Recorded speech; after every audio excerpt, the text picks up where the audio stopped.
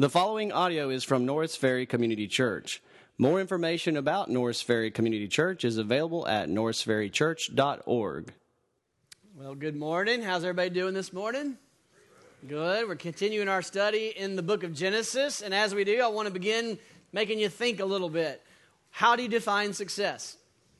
It's kind of a hard thing to answer on short notice, but think about it for just a minute. How do you define success? When you put your head on the pillow at the end of the day, what are you thinking about how this was a good day or a bad day? How are you defining success? And that's a little bit what we're going to look at today, but more particular to the context, which is Noah's children. What we're going to do is look at Noah's children and how they did. We're going to evaluate how successful they were. And so let me ask you that same question with a little different angle. How did you teach your children, or how are you teaching your children, if you've got children? How are you teaching them what success looks like? Like, what are you praising them for? This is success. What are you training them for? What are you equipping them for? What are you telling your kids? This is the successful life that I want for you. And as we know, what we do is always more powerful than what we say to our children. So whether you have children or not, this is a great text for us to evaluate our own lives, whether how we live and model for our kids. And if we have kids, if we don't, then how we live. How are we defining success, and how are we measuring up to that rubric that we're going to put together on how to define success? So my prayer is that as we look at Noah's children, that we evaluate how we define success for ourselves and for the children that God has given us. Lord, would you teach us this morning a new paradigm, a new rubric, a challenge us to look at how we are teaching our kids what we think success in life is, so that we are conformed to what you say in your word. I pray, Lord, that you'll do this by the work of your Spirit through the teaching of your word for your glory and for our good. It's in Christ's name we pray. Amen. All right, so where are we in the Bible? We're working through Genesis, which is the beginning of your Bible, and we are to the end of the introduction. The Bible is written as a book, and so it has an intro, and that intro spans from chapter 1 to chapter 11. And so there are very foundational themes that we've been seeing in these chapters 1 through 11, themes that are just profound. They affect all of humanity. They help us understand what we need to know about who God is and who we are and our nature and our character and what God's plan is in creating and why did He create this world in the first place. I mean, these are profoundly important themes that God has been providing us in this introduction to His Bible, and these themes are to be carried out throughout the rest of the Bible as we read the text. And so what we have seen thus far is God is incredibly good and gracious. That He is this all-powerful, sovereign one who spoke creation into existence, and He has a mission for it. He has a purpose in doing this. And what we're going to see is that purpose was to glorify Himself, to make His name famous, to make His glory known over all the face of the earth. He created Adam and Eve. He said, "Trust me, obey me." They failed. Instead of filling the earth with His glory, they filled the earth with evil, such that all the thoughts of man was continually wicked and evil all the time, is what we saw in chapter 7 and 8. And so God cleansed the earth of evil, and He started over. He graciously saved Noah and his family from the punishment of sin. How and why? Because they trusted in God. They walked with God. They trusted in the promised redemption that God said would come through the seed of the woman. And as a result, they were declared holy, they were declared righteous, they were spared the judgment flood that came, and they were given hope, a future, and a life. And then that's where we pick off. Last week we ended with Noah had 3 sons. And we see that God told him in chapter 9, verse 1, "Be fruitful, fill the earth, all the earth with your descendants." And that's exactly the phrase we see repeated throughout these introductory passages. And so we come today and we're going to see, how did the children of Noah do? Did they do well? When they call home and they report how things are going, did the kids fail to launch or did they launch well? And that's what we're going to evaluate. And it has implications on Noah. How well did Noah train his kids? And so what we see in chapter 10, I'm just going to tell you what happens in chapter 10. I know you're disappointed. You wanted to read the genealogy of chapter 10, but I'm not going to. But remember, we saw genealogy stop, interrupt it with the flood narrative, and now we pick up with genealogy, going from Adam all the way to Noah and his sons. And so what does chapter 10 do? Chapter 10 traces the spread of this new humanity, this second humanity after the flood. It shows them spreading across all of the earth.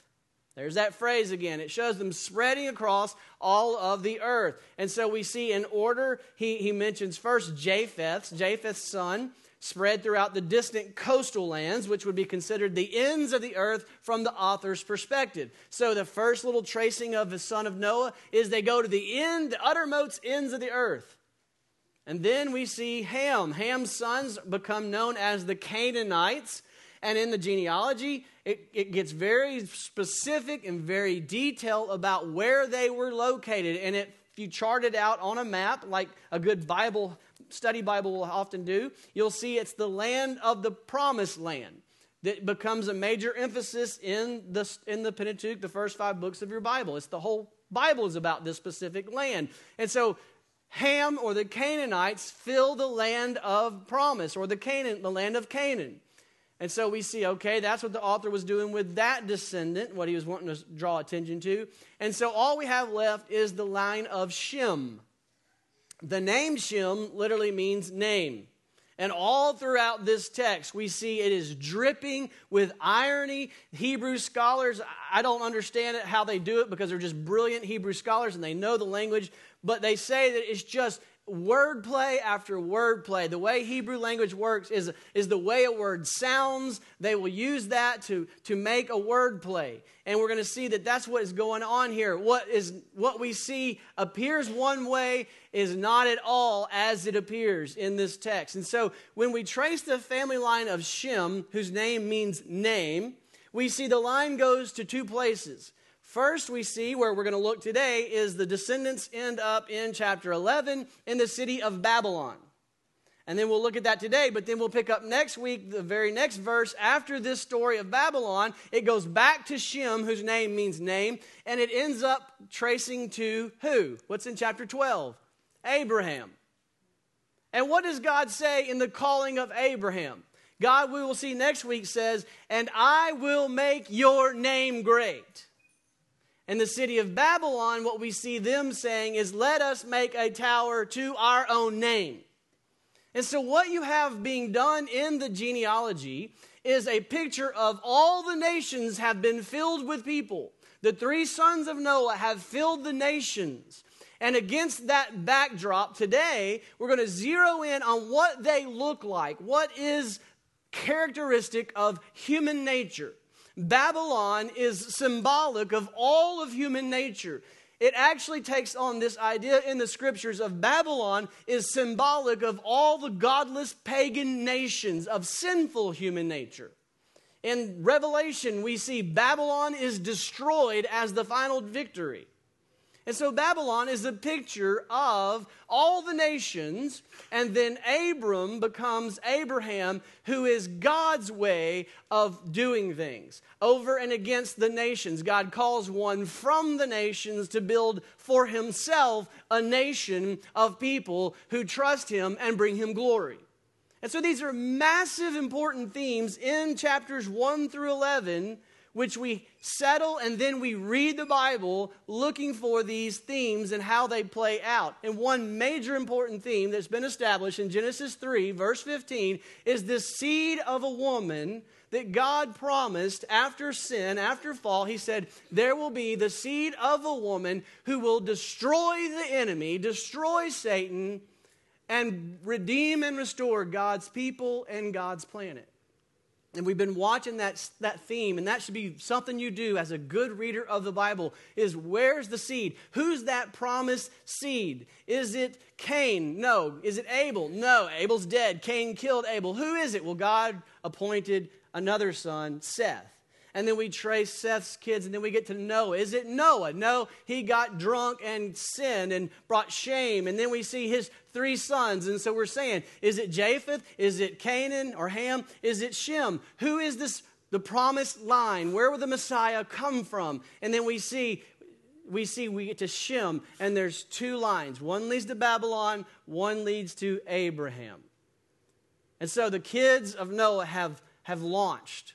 They've been sent out to the ends of the earth, and we want to see how they're doing. They pick up the phone, they call home, and the parents are excited. Noah's like, kids finally calling home, honey, come here, let's listen, how's it going? Tell us all about it. And it says, now the whole earth had one language. This is 11:1. And the same words, one language, same words, one language, same dialect even. And as people migrated from the east, they found a plain in the land of Shinar and settled there. And they said to one another, come, let's make bricks and burn them thoroughly. And they had brick for stone and bitumen for mortar. And then they said, come, let us build ourselves a city and a tower with its top in the heavens, and let us make a name for ourselves, lest we be dispersed over the face of the whole earth. So let's stop there. How's it going? The kid calls home and reports, here's what's going on. We've invented a completely new technology.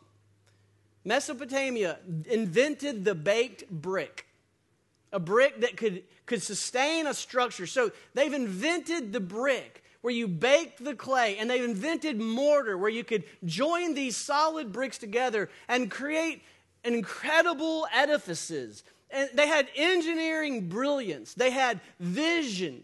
They had architectural design. They had a plan to work together. They were committed. They were working hard. They were establishing their life. They were protecting themselves from danger, building a walled city, and they were building a tower so that they could all live and have an economy. And so they call home and they report these things. And with what you've taught them, what do you say? You say, you're killing it. You are killing it. This is exactly why I paid hundreds of thousands of dollars for you to go to college. This is exactly why I paid for those tutors and I put you through all that schooling. This is what I told you. If you work hard, you can live the dream. This is what we're telling them. You have work ethic. You have vision. You're cooperating well with a team. And you have a great plan. And you have built a name for yourself. You've made the family name proud. Good job. That is success. All of you are not nodding because you're in church and you're going, I wouldn't say that. Because I know Babylon represents evil. That is exactly what we would say. That is exactly what we would tell them. Good job. That's exactly what I've been raising you to do. I mean, it is impressive. They have vision. I am very easily impressed. I mean, anything with vision, I love it. I gravitate toward it. I drive down interstates, and everyone else is probably thinking about something very helpful, and I'm sitting there thinking, who had the idea to build this interstate? Who put in the work? I mean, my gosh, who could sit there and really think that you could plow through mountains and tunnel under oceans and build bridges? Man, I want to know these type of people. They have vision and do great things. And you drive by and you look at tall buildings that reach to the skies, and you go to New York City, and it's just incredible to appreciate the vision that people had. And you think that some guy way back in the day floated up the river and came came to Shreveport, and there was this big log jam, and he decides, Henry Miller Shreve, I'm going to clear this log jam. And I just think, okay, so then people started getting off the boat here, and they started building little roads and a little post office and little town square and little buildings, and at the head of downtown they ultimately ended up building a church, and then it just grew and grew, and an economy grew, and the towers grew, and it's just impressive to me. And to think my kid could do that, I would say, you're my little visionary. Way to go. Good job. You're killing it. That's exactly what I wanted you to do with your life. Archaeologists have found Mesopotamian structures that were like this tower that were built. They are impressive feats. They don't sound impressive in modern day language with technology and mechanical machines that we have, but think about it. They invented the brick, they invented mortar, and they had vision. The typical structure was 150 to 200 feet wide. That's about how wide our property is here. So their buildings were that wide. They looked kind of like Egyptian pyramids. They went up like pyramid structures, and there'd be levels, and each level they had these huge, massive staircases up there, and that's very precise and beautiful artwork and craftsmanship and engineering feats and architectural design. It's impressive. And each layer would have another layer. And at the very top, in the ones they find, there were these temples or shrines. And so they were called temple towers of worship. And so these people were very creative. They used the resources that were available to them and came up with incredible ways of doing things. This is actually very impressive. Any one of us would be proud of our kids when they called and described what they're a part of. Even God seems to be impressed. Look at verse 5. And the Lord came down to see the city and the tower, which the children of man had built. And the Lord said, look at that. They are one people. They have all one language. And this is only the beginning of what they will do. That's what I want God to say about my kid. This is just the beginning of what they're going to do. They have such potential. Nothing they propose to do will now be impossible for them. They have the whole world as their oyster. They have everything. Man, they've got all the potential in the world. They didn't just talk about building this tower. It says they built the tower. It's the children of man built this tower. And what does he say? This is only the beginning of what they can do. So they've called home. They've reported this to you. What do you say? You say, good job. Your whole life has been me preparing you for this moment. Now get off the payroll. Right? Now go make a check. Get off the payroll. You've done good, son. You've done good, daughter. This is what I wanted for your life. This is success. But then, as this text is written, it's dripping with irony, with wordplay. Everything starts to switch in verse 7. The Lord says, come, let us go down there and confuse their language. There's a play on words. They say, let us make brick. Let us build a tower. Let us make a name. And God says, let us go down to their tower that supposedly is going to reach the heavens. Let us go way down there to their puny little tower and let me just confuse their language and watch what happens to them. Let us go down and confuse their language so that they may not understand one another's speech. Now imagine how frustrating that is. Hey, hand me a brick. All right. Hey, hand me a brick. Excuse me, like what? All of a sudden, they can't communicate. And just with a little flick of a switch, with a little word struggle, everything comes to a screeching halt. Everything comes to an end. It says that the Lord dispersed them from there over the face of all the earth, and they left off building the city. Therefore, its name was called Babel. Babylon in Mesopotamia means the city gate of the gods. And so here the Lord takes their name, the gate of the gods, and play on words calls it the gate or the tower, the city of Babel, which means confusion.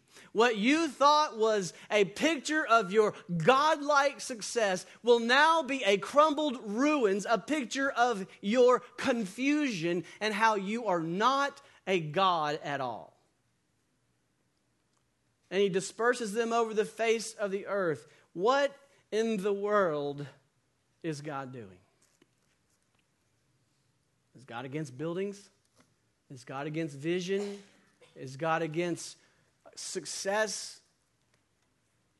Why is God coming down and frustrating their success? We see a very important phrase in verse 9 that is repeated, and as good readers, as we have been reading through the Bible, the alarm bell should go off. Verse 9, the Lord confused the language of all the earth. And from there the Lord dispersed them over the face of all the earth. Why is the Lord not pleased with all the good things they're doing? What phrase jumps off the page at you because you've been reading and you've been seeing these introductory themes, these foundational themes? What phrase jumps off the page at you? It's repeated twice. All the earth. God told them, let me tell you what I'm doing. I am making my name great over all the earth. Let me tell you why I have created you. I've blessed you with all this blessing. Why? Because I want you to take my blessings, my fame, my glory to the ends of the earth. Over and over, Genesis 1:22, Adam and Eve, he blessed them saying, be fruitful and multiply over all the earth. In 1:28, God blessed them saying, be fruitful, multiply, fill the earth. After the flood, God starts over. In 9:1, God blessed Noah and his son saying, be fruitful, multiply, fill the earth. And what do? They get to the first place, the plains of Shinar, and they say, nope, we're not going to the ends of the earth. We're going to stop right here, and we're going to build our city, and we're going to build our tower. We're going to decide for ourselves what we do with our life. So let's work through those texts again. Now that we see this in a little different light, 3 attributes of our sinful human nature. First of all, we see self-determination. We want to decide for ourselves what we do with our lives. We want to be God. We don't want God telling us what to do. I don't care how pretty you make it sound, we resist it. We see self-determination in their life in this text. Where do you see that? Well, we see a hint of it, and it's worded in such a way that in verse 2 we are told they settled there. Right after we're told that Noah's children were said, fill the earth, it says they go to the plains of Shinar and they settle there. They settle in. They get comfortable. They get safe and they get secure. And they say, this feels right. They determine for themselves what is the good, blessed life. They determine for themselves what is good and evil. They partake of the tree of knowledge of good and evil rather than trust that God is already doing what is good for them. That's what he's been showing them. The sin of Adam and Eve is not like this mean-spirited rebellion. It's pictured in the scriptures as silly foolishness. You really think that you know better for your life than what God knows for you? The Creator, the Sovereign One who is working everything for your good, and you think you know better when He says, take my glory to the ends of the earth. That is your best path in life. He's not out for your harm. He's out for your good. What's at the root of this problem? What's the root problem here? It's safety. It's security.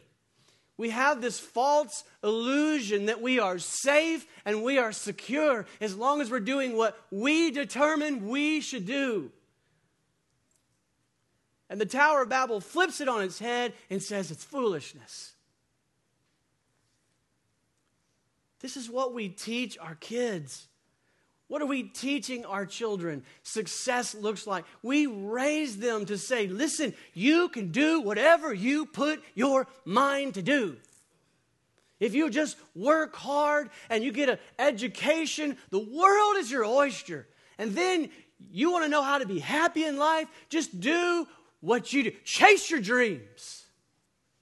If you just dream it, you can do it. And that's how you're happy in life. Build that tower to your own glory. We have to stop teaching our kids that the most important thing in life is getting a good job so they can make a bunch of money, so they can do whatever they want to do. We have to teach our kids, and that starts with the way we live.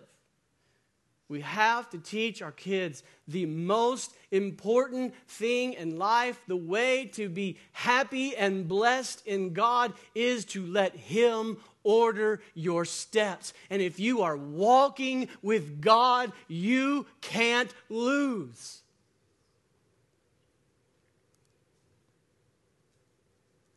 God determination, not self-determination. God truly is the only one who can keep you secure. We live with this false illusion of security when we are doing what we think we are in control of. And what does that lead to? All it leads to is anxiety, because if we're in control, then we have got to keep everyone safe. Trust the Lord to keep us safe.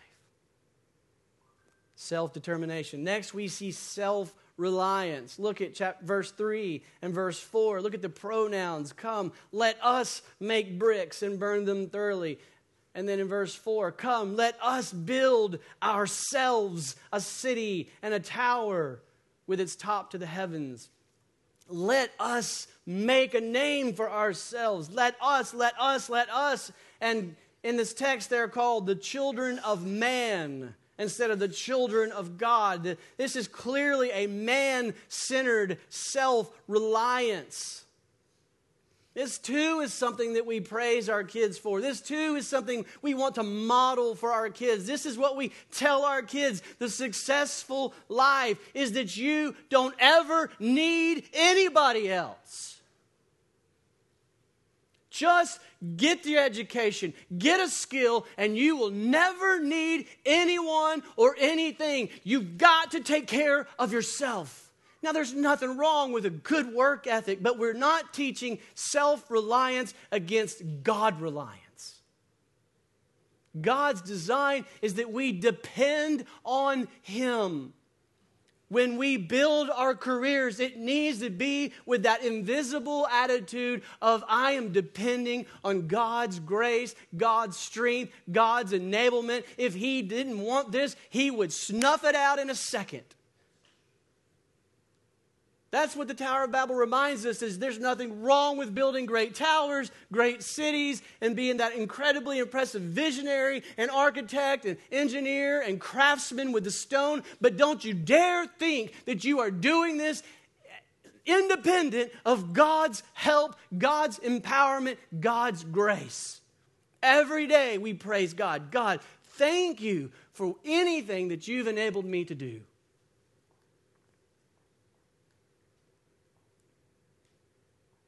Self-determination, self-reliance. That's what we want our kids to have, isn't it? And we would never say this, but if we are teaching self-determination and we are teaching self-reliance, then whether we realize it or not, we are teaching self-exaltation. We are teaching our kids self-exaltation. In our counseling community, in our worldly counseling community, it is worded as self-esteem.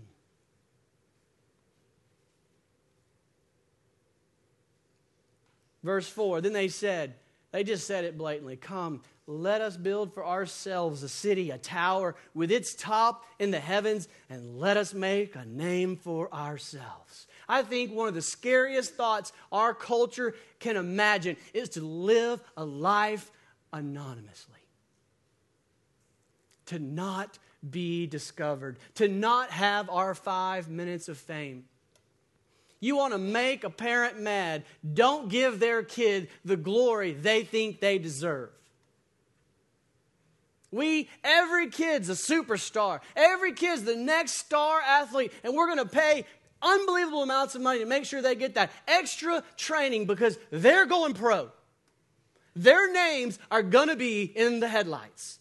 They are going to get their day in the headlights, in the spotlight. They're going to get their 5 minutes of fame. They're going to have their names written across every social media page. When I see my kid do something that deserves to be praised, I'm going to send a note out to everyone on social media. Look at my kid. They deserve praise. And we teach our kids, to be happy and healthy, you need your praise. You need to work hard. You need to depend on yourself. You need to do everything you can to make sure that you have that day where you get what you deserve.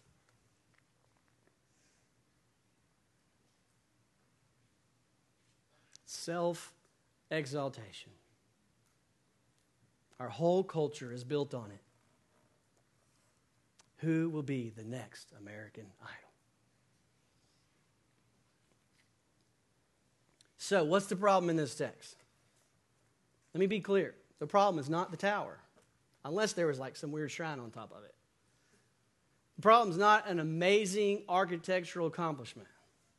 The problem is not cities. The problem is not economy. The problem is not their craftsmanship. God, in fact, says, subdue the earth and go and do all those things. But you do all those things according to God's leading, God's directing, God's will, God's determining, not self-determining. And you do them dependent upon God's empowerment, God's gracious enablement. You do it depending on His gifts and His abilities, so that you then know that everything that you've done is to the glory of God.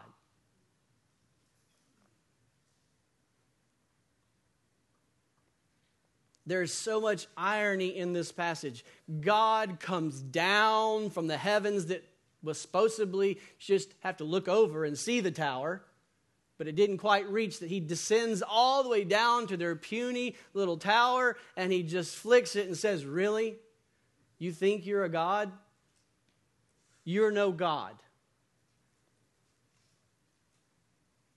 What was to be the gateway of the gods becomes a banner of their ignorance and ruin and confusion.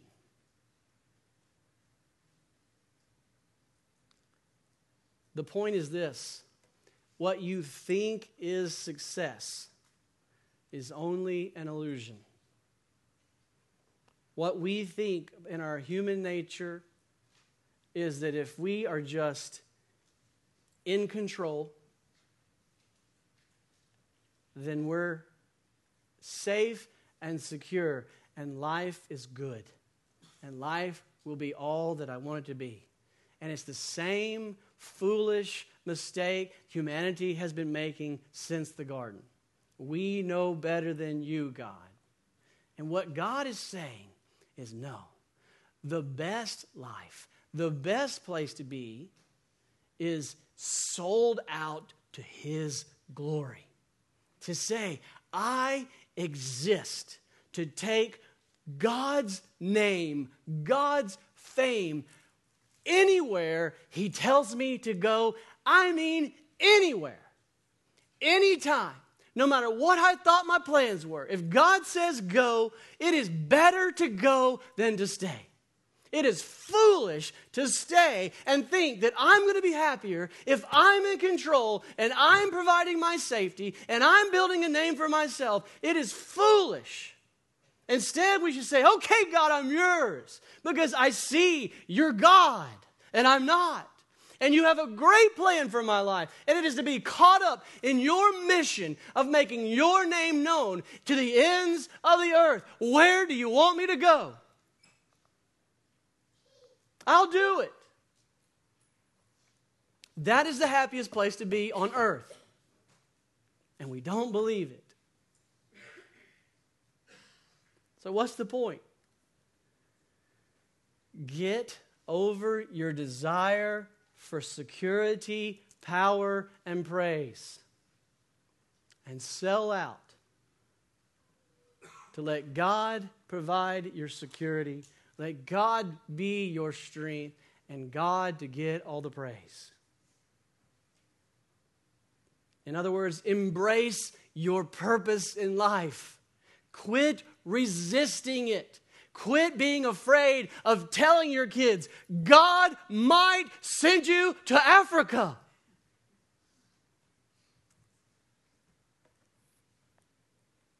God might call you to the great honor of dying for His name's sake.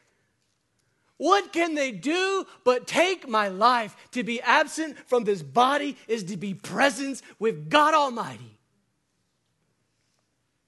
Oh, how far away I am from this. How different would your life look if you quit living afraid? How different would your life be if you quit parenting your kids to be afraid of living sold out for His glory? What difference would we make in this community if we just let go of the fear and the control?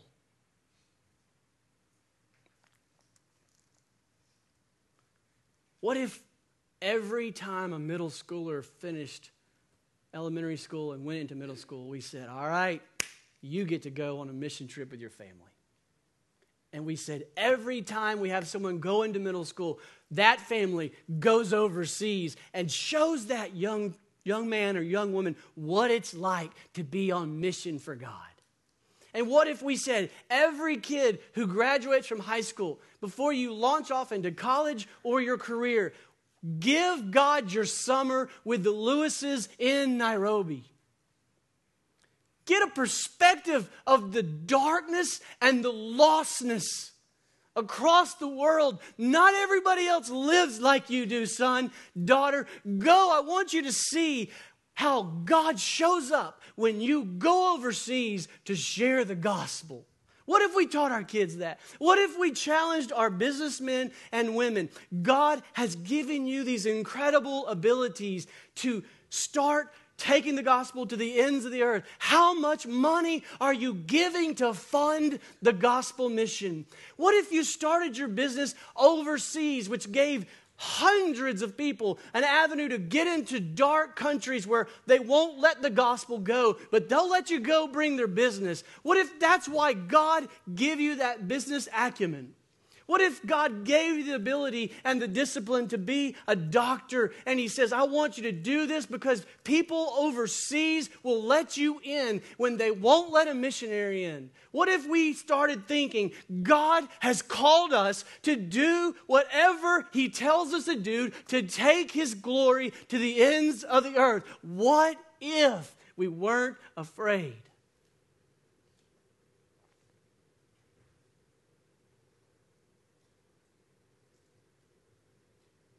What if we had faith?